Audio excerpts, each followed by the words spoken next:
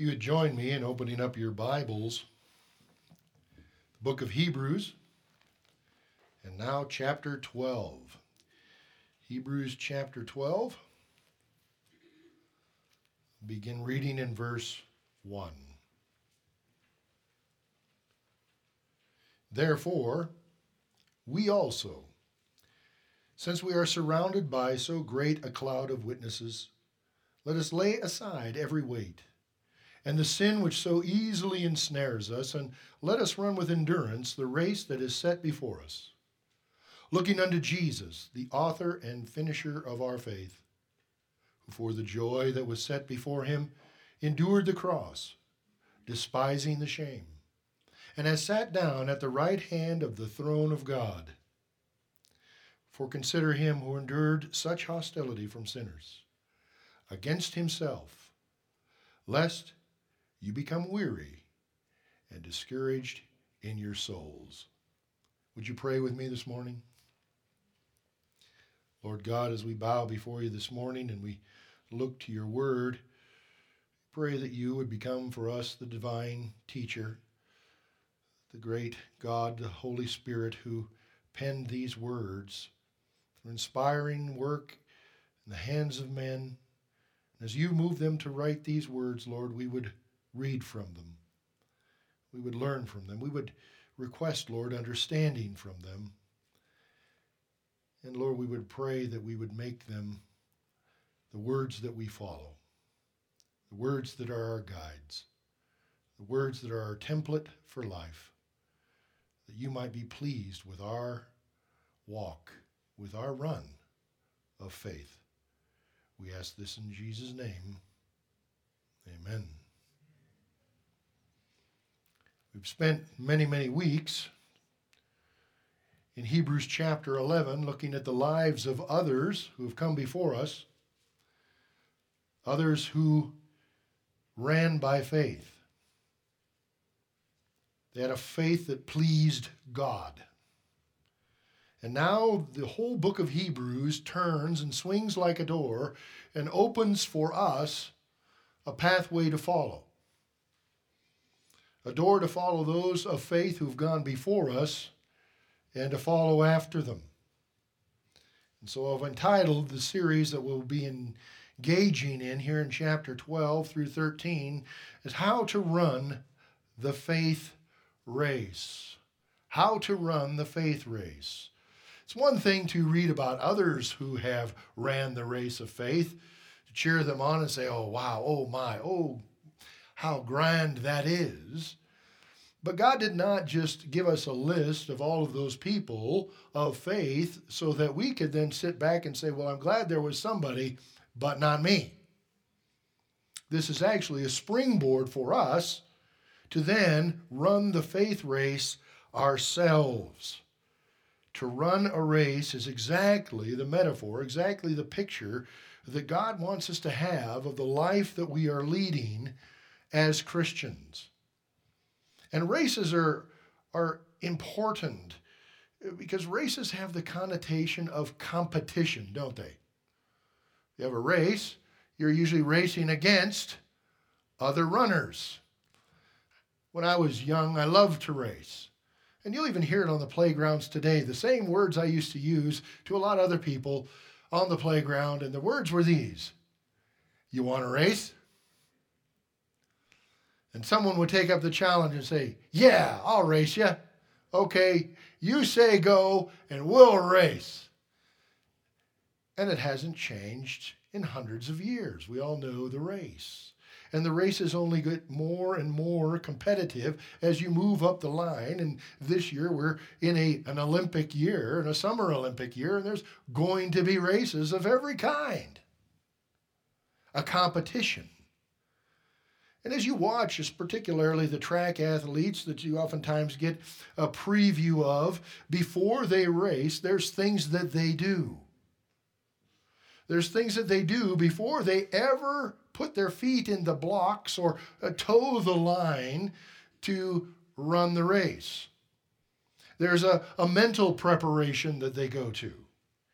They also have a preparation of changing clothes. You'll see them doing different things, taking things off, putting things on, whether they be clothes or sweats, and getting into the running clothes.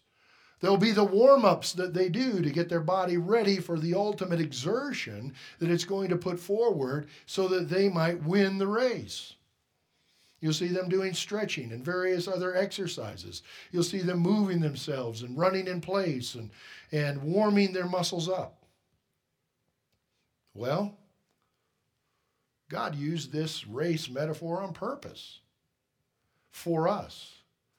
And before we run the faith race, He's given us a list of people who have ran before to inspire us, but also He wants to prepare us for getting ready. And so before you run the faith race, you're going to need to follow those who came before you. What did they do? Over the next number of weeks, I'm going to give you 4 fundamentals for running the faith race. But this morning, we're going to just start on the very first fundamental. And the first fundamental for running the faith race is get ready before you run.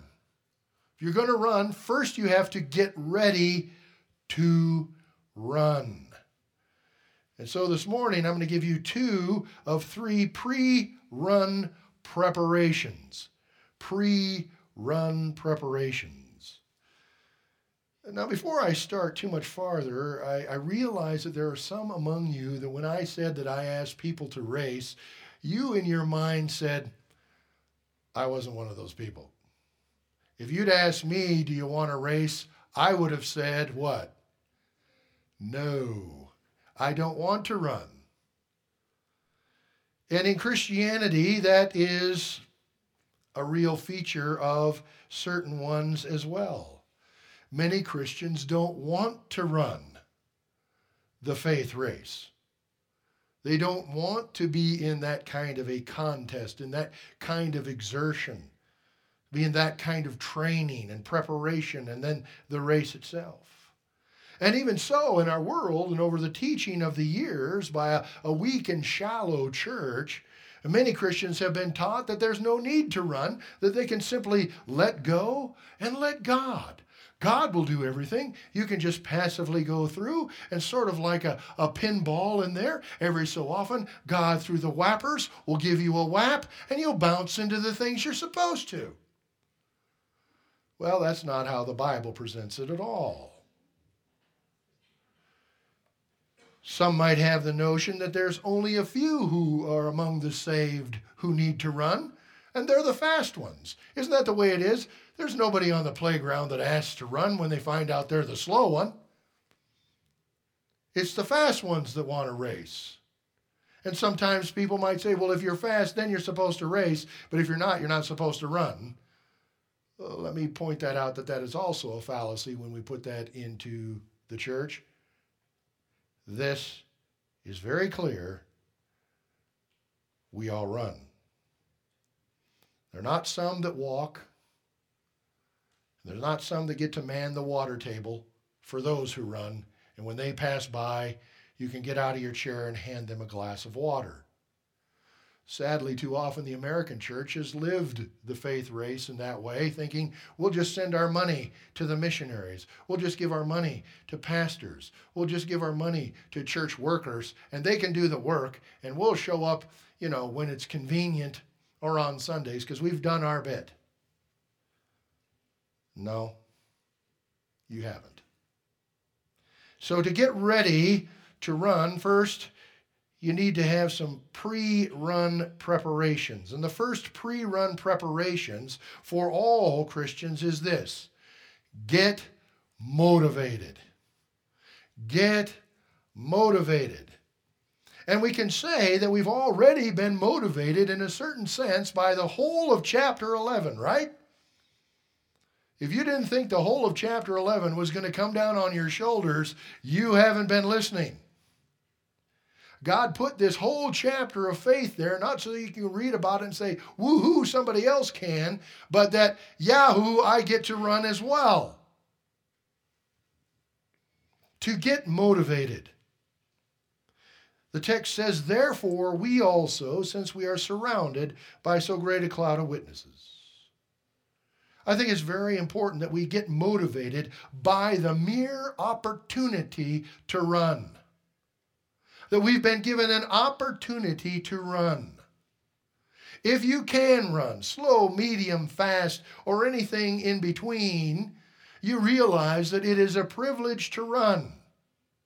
And if you used to be the one when you were young asking others to race, and now you are old, you realize that it was a real opportunity, a real blessing in your life to have been able to run at all. Amen? Because now you don't. Or when you do, even yourself, you say things like, oh, this is pitiful. Look at me. Good thing that little kid's just 2 years old, or I'd never catch him. You say to your grandchild. The opportunity to run is given to us in the very first phrase and then near the last phrase of the first verse of chapter 12. Notice these words. Here's the opportunity to run.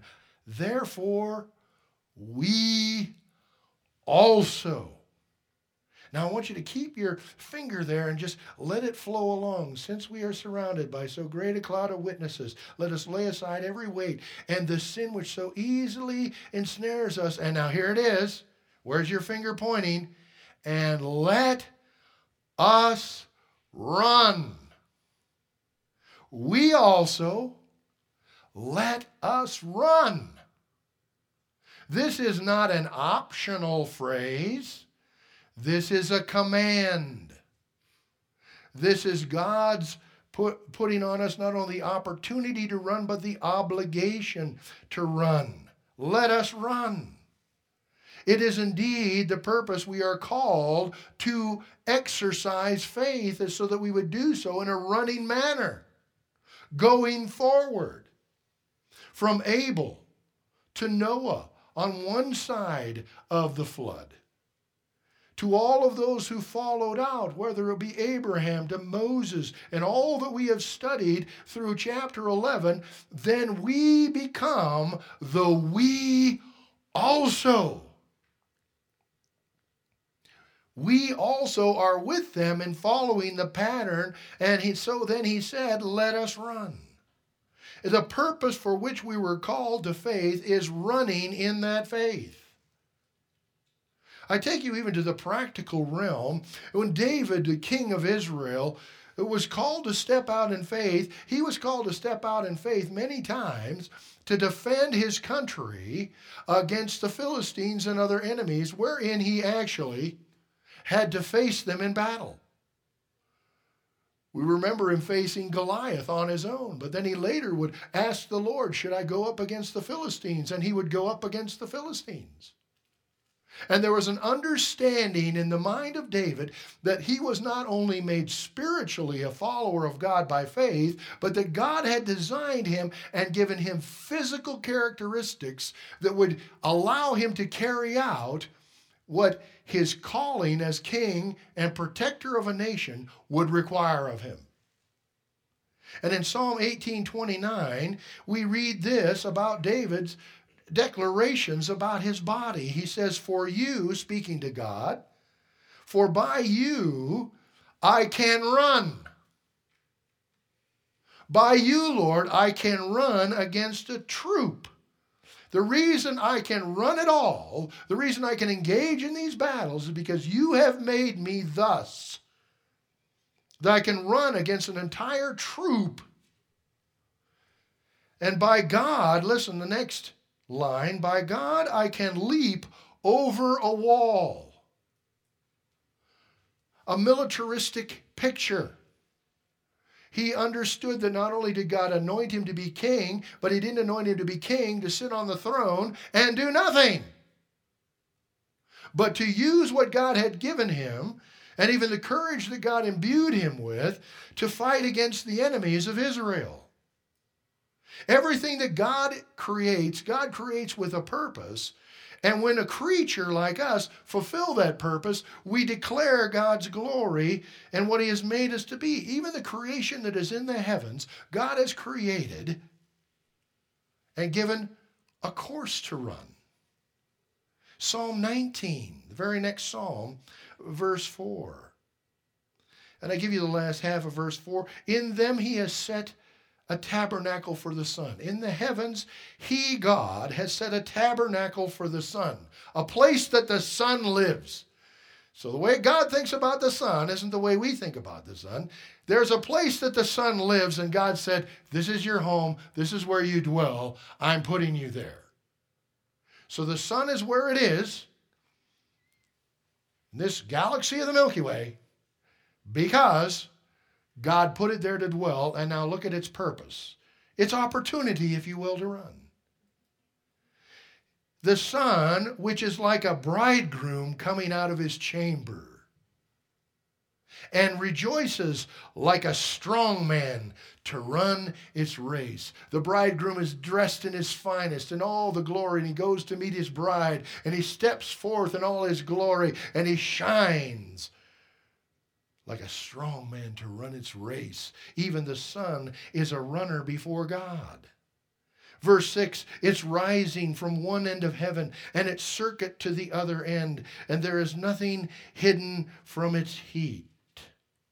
And some might say, well, actually, Pastor, you don't realize that the sun is stationary, and it is actually the earth that travels around the sun and spins. Mm-hmm. And what is this little solar system doing? It's moving. It's on a course. We're not stationary. We found that much out, but let me just tell you this. We haven't found out near enough to start telling God what he did and how it's working. We just better be very thankful that sun is still running its course every single day. Its purpose is the opportunity to run. Ours is let us run, we also. It is a privilege to run for a prize, to be able to enter the race. The Olympics are coming, and with them there are the Olympic trials. Before they ever get to run in the Olympics, they must go through the Olympic trials, and there is a winnowing process. They winnow down those who are not as fast as others in each particular race, and only from each country do those fastest of the fast, those bestest of the best, the most enduring of the endurance, get to go. They compete. And they compete for a prize that everyone who runs wants. Notice the way Paul also talks about the Christian life with regard to the picture of running in 1 Corinthians chapter 9. In 1 Corinthians 9, verse 24, Paul says, do you not know? So this is something we should know. Do you not know that those who run in a race all run? It seems kind of simplistic, doesn't it? If you're in a race and it's a running race, everybody runs. I'm just saying that's true. But though everyone runs, one receives the prize. One receives the prize. One receives the prize. Run in such a way, now this brings it right off the track and field, right into the pew. Run in such a way that you may obtain it. Get motivated to run and take first place rather than in the church saying, well, I'm just not one that gets to run, but I'm sure glad to see others do it. That is not the way to look at this. It is to be motivated that we get to run, and if God has given you a run that you might attain it, I think there's a lot for you to achieve, and maybe we've been selling ourselves short as people of faith, and we need to follow those of faith before. Which leads us to the second reason to be motivated. We run and get motivated to run by the opportunity to run, the we also. But secondly, we are motivated by the crowd of witnesses. The crowd of witnesses, Hebrews chapter 11, but not only them. All who have come before and walked by faith from the first created man, that's why it starts with Abel, and moves all the way to the present, to we who are reading this book of Hebrews. And there's three motivating features of this crowd of witnesses, if you will. The first is that they surround us. Listen how it says, therefore, since we are surrounded. We're surrounded. Now, sometimes that's a bad thing. If you're surrounded by enemies, you're in trouble. But if you're surrounded by friends, now you're in a position of strength. You are surrounded. You know, isn't there something that we learned, and even now the world of psychology and the world of human sociology has said that during the COVID lockdowns, something that we heretofore didn't realize how valuable it was made aware to us. Because in the COVID-19 lockdowns that were across this country and this world, the lockdowns put people into isolation, away from others. And the loneliness factor, these people who study these things, went sky high. And with it, depression and despair and lethargy and lack of action, sitting around doing nothing, staring at each other in the houses, going to the grocery store and needing to keep 6 feet away from a fellow shopper while you wore your suffocating mask that didn't help, but there we were. How great was that? That was horrible. Why did God call us sheep? If he'd have called us tigers, then we would know we're going to live an isolated life. Tigers hunt alone. That's it. Male tigers and female tigers don't hunt together. No, they come together to mate, and then that's it. He didn't call us tigers. He called us sheep. And there's something about sheep. They like other sheep.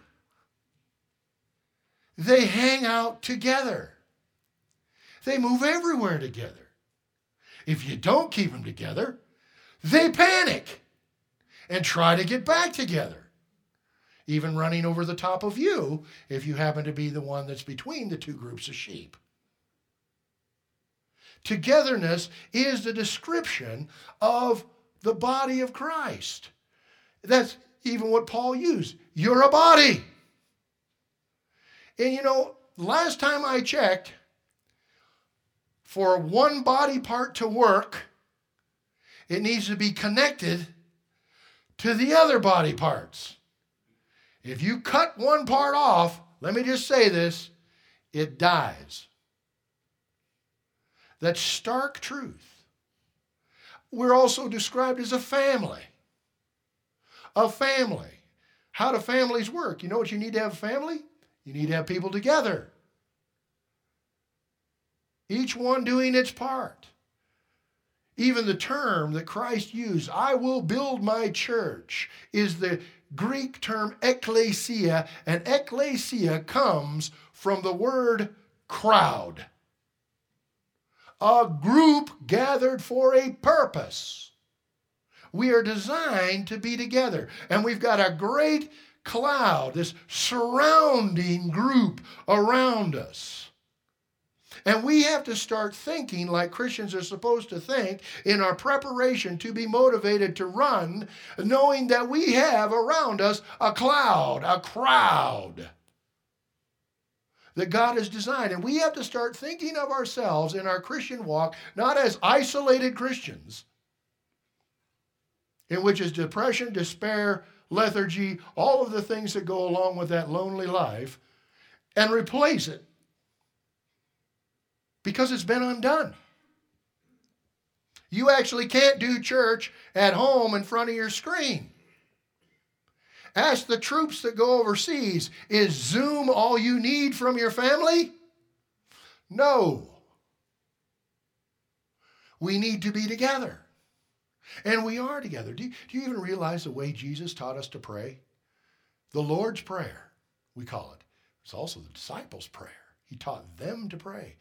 Notice how he taught them to pray. How does it begin? Well, it begins with God. Our Father. Singular or plural? Did it start singular or plural? Plural. Our Father. So when you pray, don't play my Father. I'm alone here. I'm praying.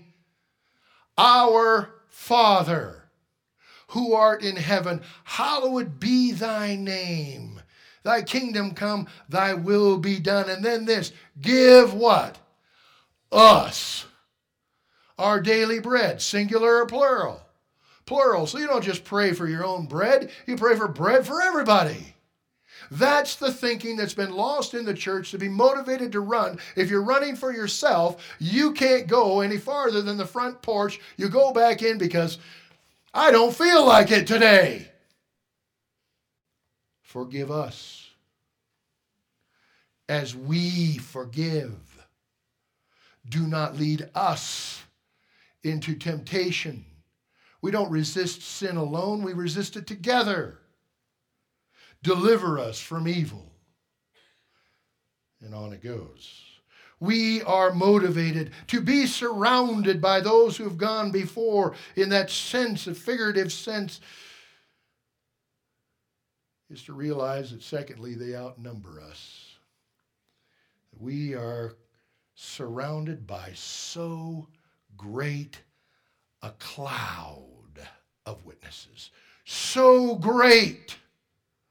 There's not just a few who have run the faith race before us. There is a crowd that has gone before us. And that's why Christians need to read church history. Read just Christian history, to be motivated by those who have gone before and have suffered great sufferings and who have reached great heights, or who have simply maintained and gone on, raised children, earned wages, faithful to the Lord, kept the church together, kept going together, and did not give up. Those are the ones we need to number.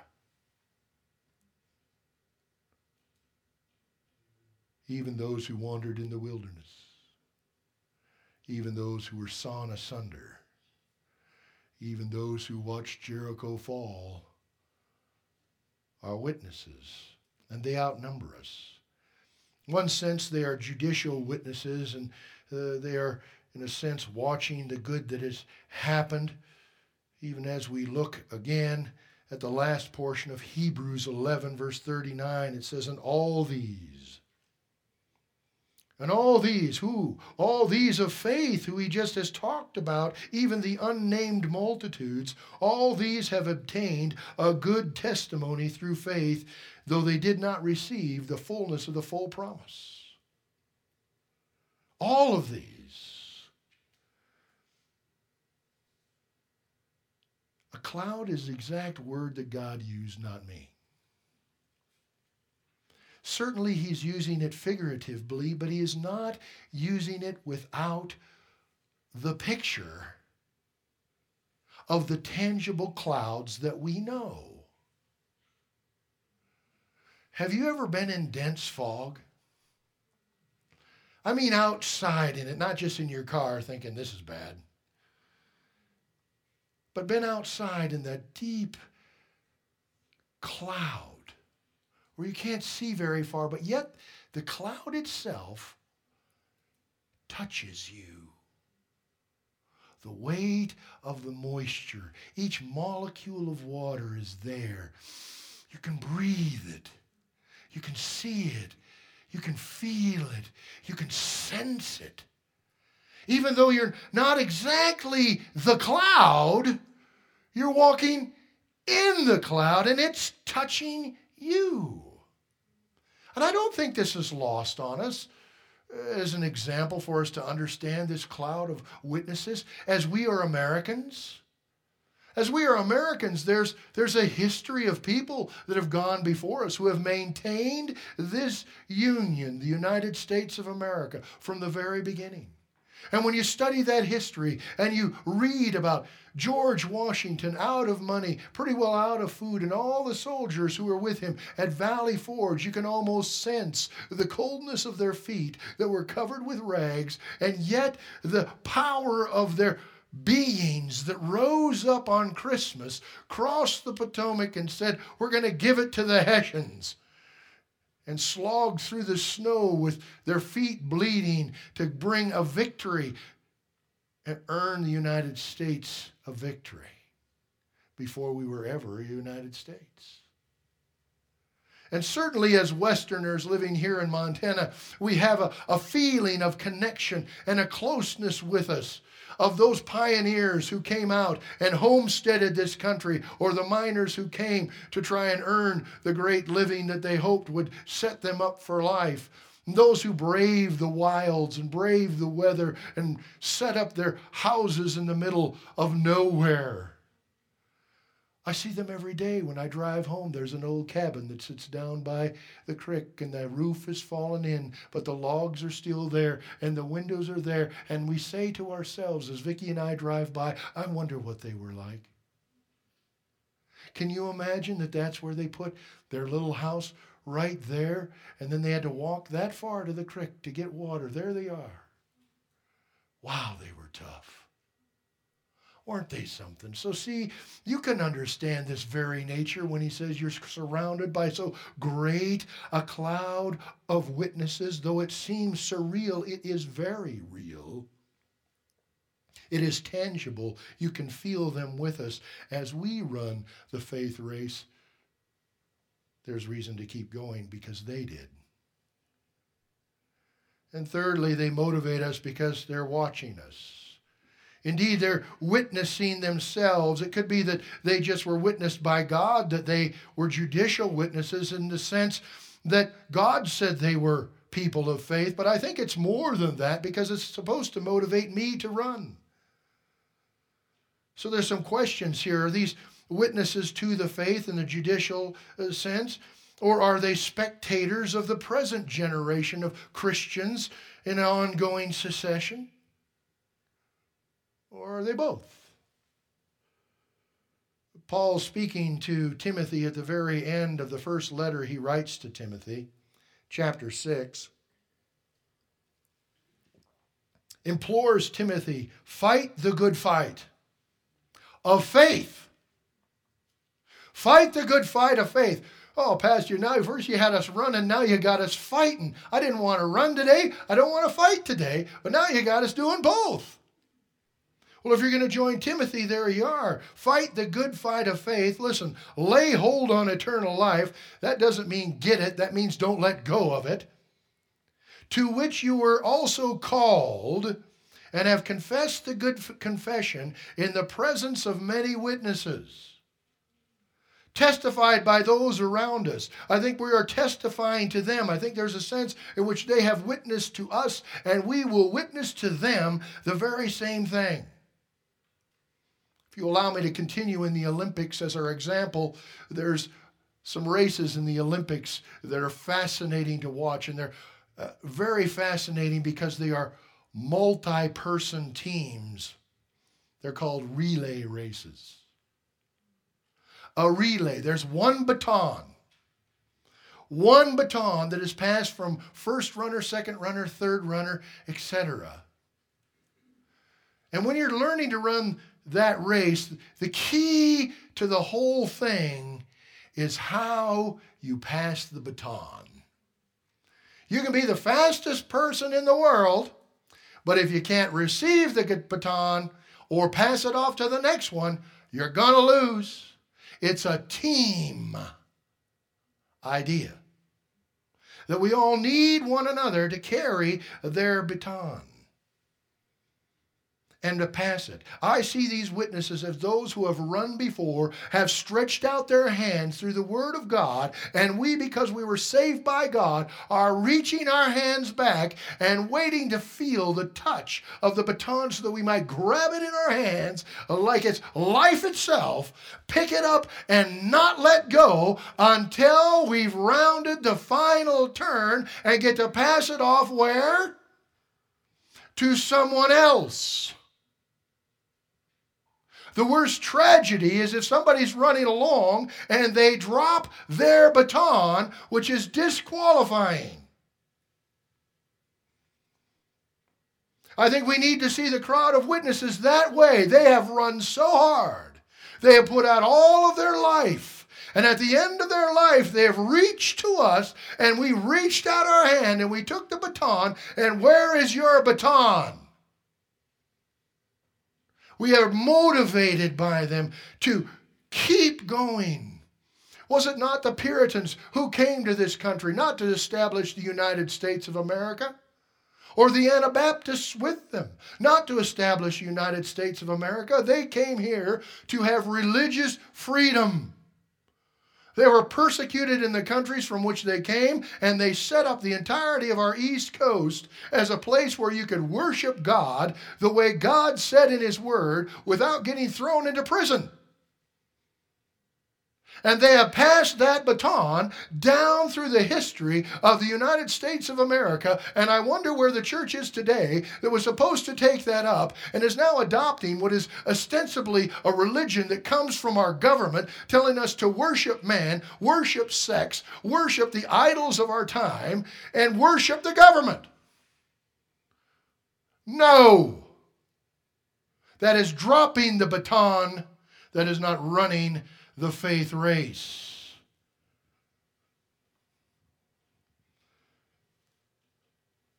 We're on the same relay team. What a picture it is if the fourth and final runner, when the third one comes in, having expended all their energy, passes it to the fourth one, and the fourth one says, I don't feel like running today. I think I'll just go sit down. Everyone watching the Olympics would say, what in the world is going on with that person? And I think our motivation has to be, what would the crowd of witnesses say to us? Where's the baton?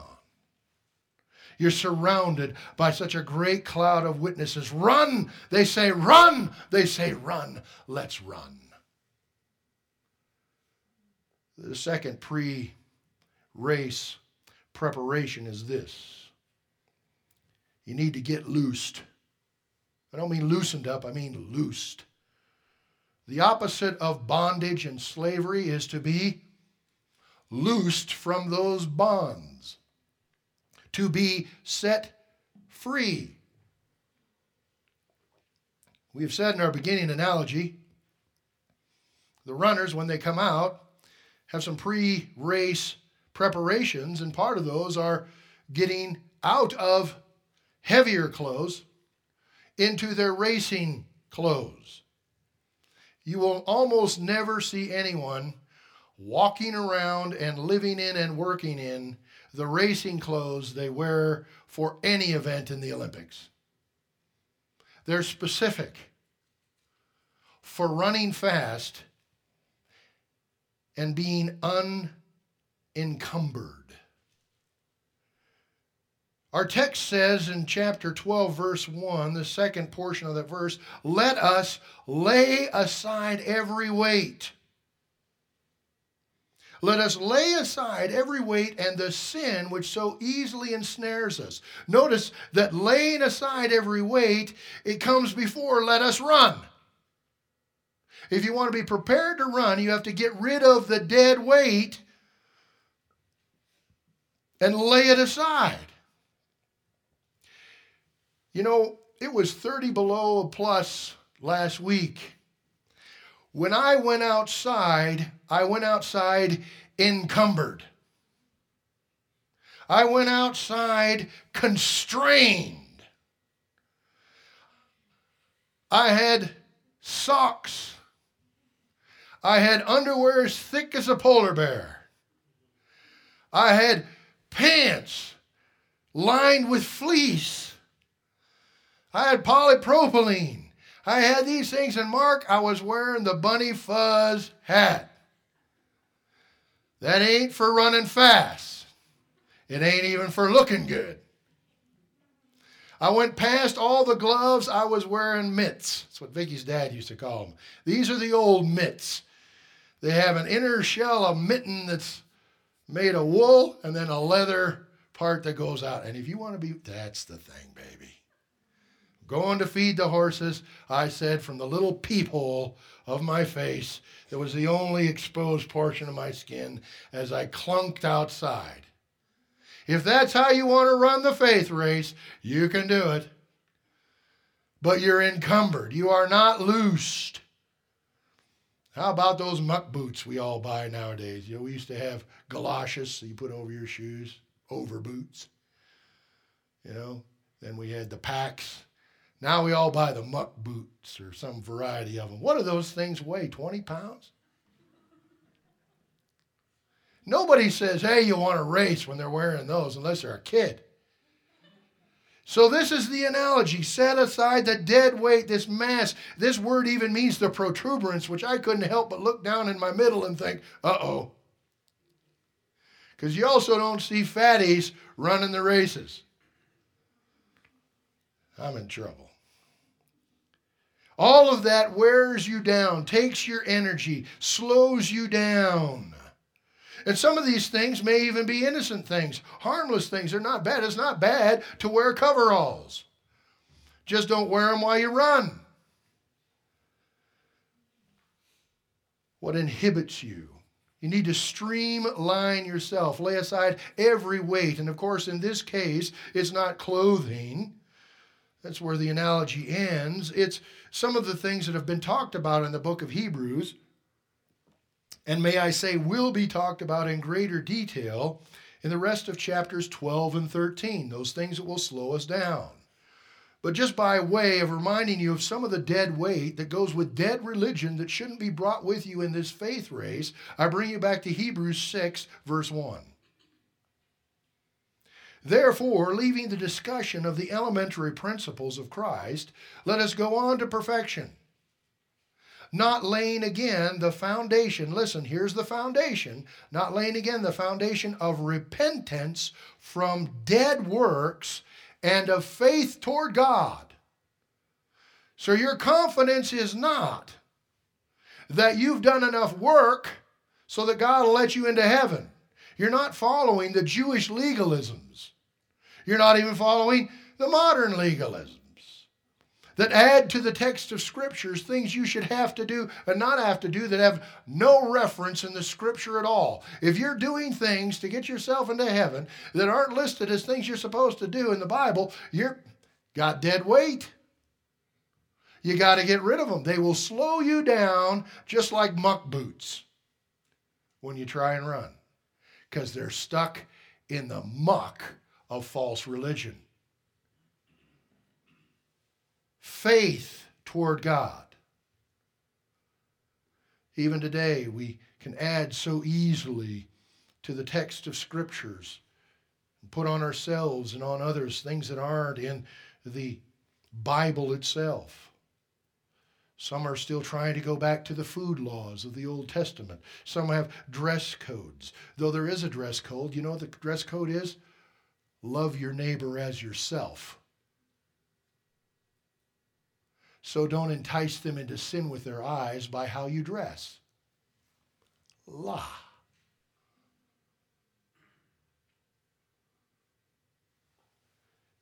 Galatians chapter 4. Paul is asking the question, why are you dressing up in your winter clothes to run the faith race? He's saying, why are you putting all these weights back on you or you've been delivered from them? In Galatians 4, verse 9, notice how Paul says it. He says, but now, after you have known God, or rather, listen, are known by God. You see, that's the thing. Some people say, do you know God? Oh, yes, I know God. Well, here's the real question. Does God know you? Is he in covenant with you? Then the question could be, are you in covenant with him, i.e. you believe him? I can't say anymore. I'm already dicey for time. After you have known God, or rather are known by God, listen, Paul asks this question: how is it that you turn again to the weak and beggarly elements to which you desire again to be in, here it is, bondage? You want to be in slavery again? I've released you from thinking you could do enough good to earn heaven.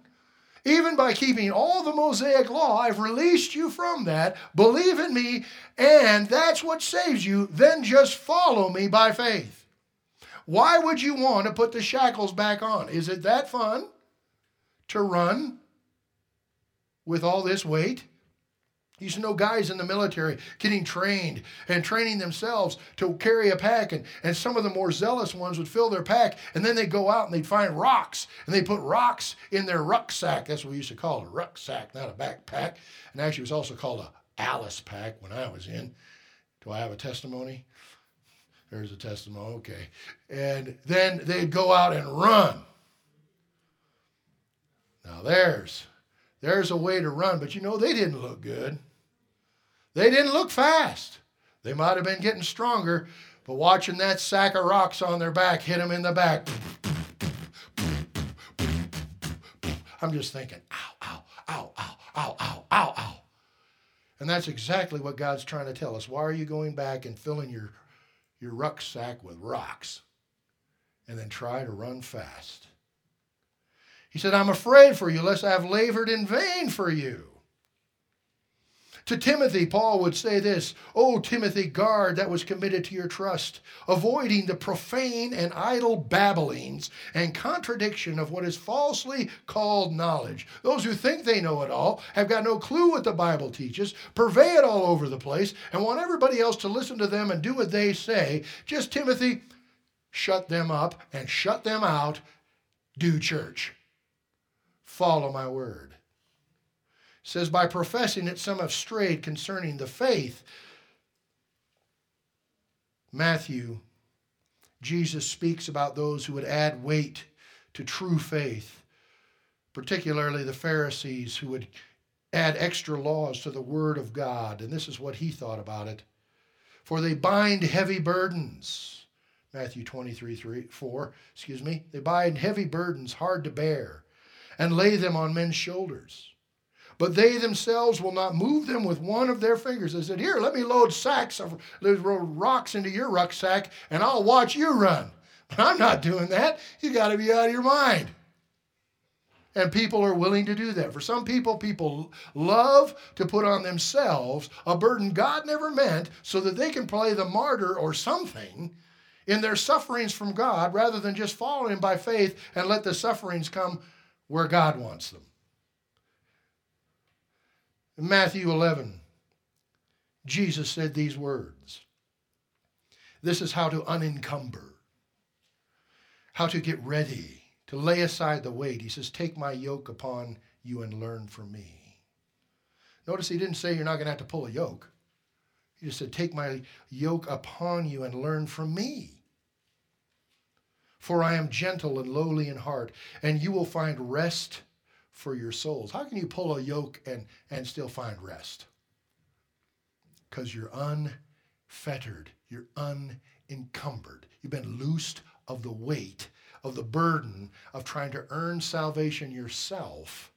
You're trusting God who has earned your salvation for you. Then you can pull the weight God gives you. It says, for my yoke is easy and my burden is light, he says. Isn't that what it was saying in similar fashion in Hebrews 10 verse 22? Let us draw near with a true heart in full assurance of the faith. And again in the beginning, enter my rest. And finally, this morning we look at being loosed. Get rid of dead weight, now get rid of sin. Get rid of sin. Let us lay aside every weight and the sin, listen, which so easily ensnares us. It's one thing to run with weight and bulk. It's another thing to try and run with your foot caught in a trap. You're not going to get too far. You know, the things about snares is this. When a snare is set, they don't just leave the trigger, the loop, the trap door out where you can see it. It's disguised. Even the scent is of the human setting. It is attempted to be removed, and a more appealing scent is applied to the trap, so that the foolish critter will come along and say, "Oh, I'll go in there." It always looks good, didn't it, Eve, who took of the fruit of the tree of the knowledge of good and evil, and seeing that it was pleasant to the eye and good to eat, she gave it to her husband, and the dope ate it. Right in the trap. And then what was once beautiful became a snare, and they hid and covered themselves with leaves. Let me just, to begin with, because many other things are going to be addressed in the sin area in chapter 12 and 13, let me just take you back to a summary of the Ten Commandments, and then perhaps a little more. The Ten Commandments are found in Exodus chapter 20. And in them you can see the honor of God. I have no other gods before me. But it is summarized at the end in this way, and I think it's a summary of all of it, because what gets in the way of having only one God and nothing before him and no idols is this sin. You shall not covet your neighbor's house, Exodus 20:17. You shall not covet your neighbor's wife, nor his male servant, nor his female servant, nor his ox, nor his donkey, nor anything that is your neighbor's. So even of God, you can't covet God's glory and position because it's not yours. And you can't take from anyone else because it's not yours. To think we deserve, or that we can have what others can't have, or we should have what they have, that's a sin that is a snare. And it comes straight from the world. And sometimes it's couched in nice language. The scent they put on the trap is, well, God wants you to be happy. So do what makes you happy. You know, I've read my Bible quite a bit, and I've never found where God wants me to be happy. Not once. I have found that God wants me to be joyous, and I'm commanded to be joyous, but not happy. Because you can have everything taken away from you, and you can still have joy in the Lord. But happiness is self-fulfilling and selfish. And the world preaches that. 1 John reminds us, do not love the world or the things in the world. If anyone loves the world, the love of the Father is not in him. For all that is in the world, listen, the lust of the flesh, what your body wants, the lust of the eyes, what your eyes lay a hold on and wants that, the pride of life, the position you think you deserve or want to achieve, is not of the Father, but is of the world. And the world is passing away, and the lust of it. But he who does the will of God abides forever. 1 Corinthians, Paul said, and everyone who competes for the prize is temperate in all things. That's certainly preparation to run. You eat certain things. You don't eat other things. You drink certain things. You don't drink other things. Therefore I run. Now they do this for a perishable crown, but we for an imperishable crown. Now verse 26. Therefore I run, Paul says, not with uncertainty. Thus I fight, not as one who beats the air, meaning shadow boxing. It says, but I discipline my body to bring it into subjection. The literal term is I beat my body. No, I'm not saying that we should be into flatulation. I'm saying that what we should be doing is to make sure that we bring our bodies into subjection to God's word. Paul even says the danger of himself, lest I have preached to others, I myself become disqualified. See, it goes from pulpit to pew. Brothers and sisters, we got to get ready to run. And we need to lay aside some of these things that are getting in our way. The bulk and the sin. And we need to get remotivated. I think we've got a perfect time to run in. A time like I would say no Americans before us have had. And how will we run? And how will we carry our baton to the finish and pass it off? I entreat you, join me as I turn my attention to this as well and get ready to run the faith race. Let's pray. Father God, thank you for today, for your word. Lord, we're humbled by it. We are convicted by it. But Lord, don't let it crush us. Let it motivate us. Let us get about the business of being loosed from the weight and the sin that so easily encumbers us. And let us run. Let us run in faith. And help us as we go through this study in the next number of weeks, where we would have in our heart this phrase on our lips. Do you want a race? For the joy of it. We pray in Jesus' name. Amen.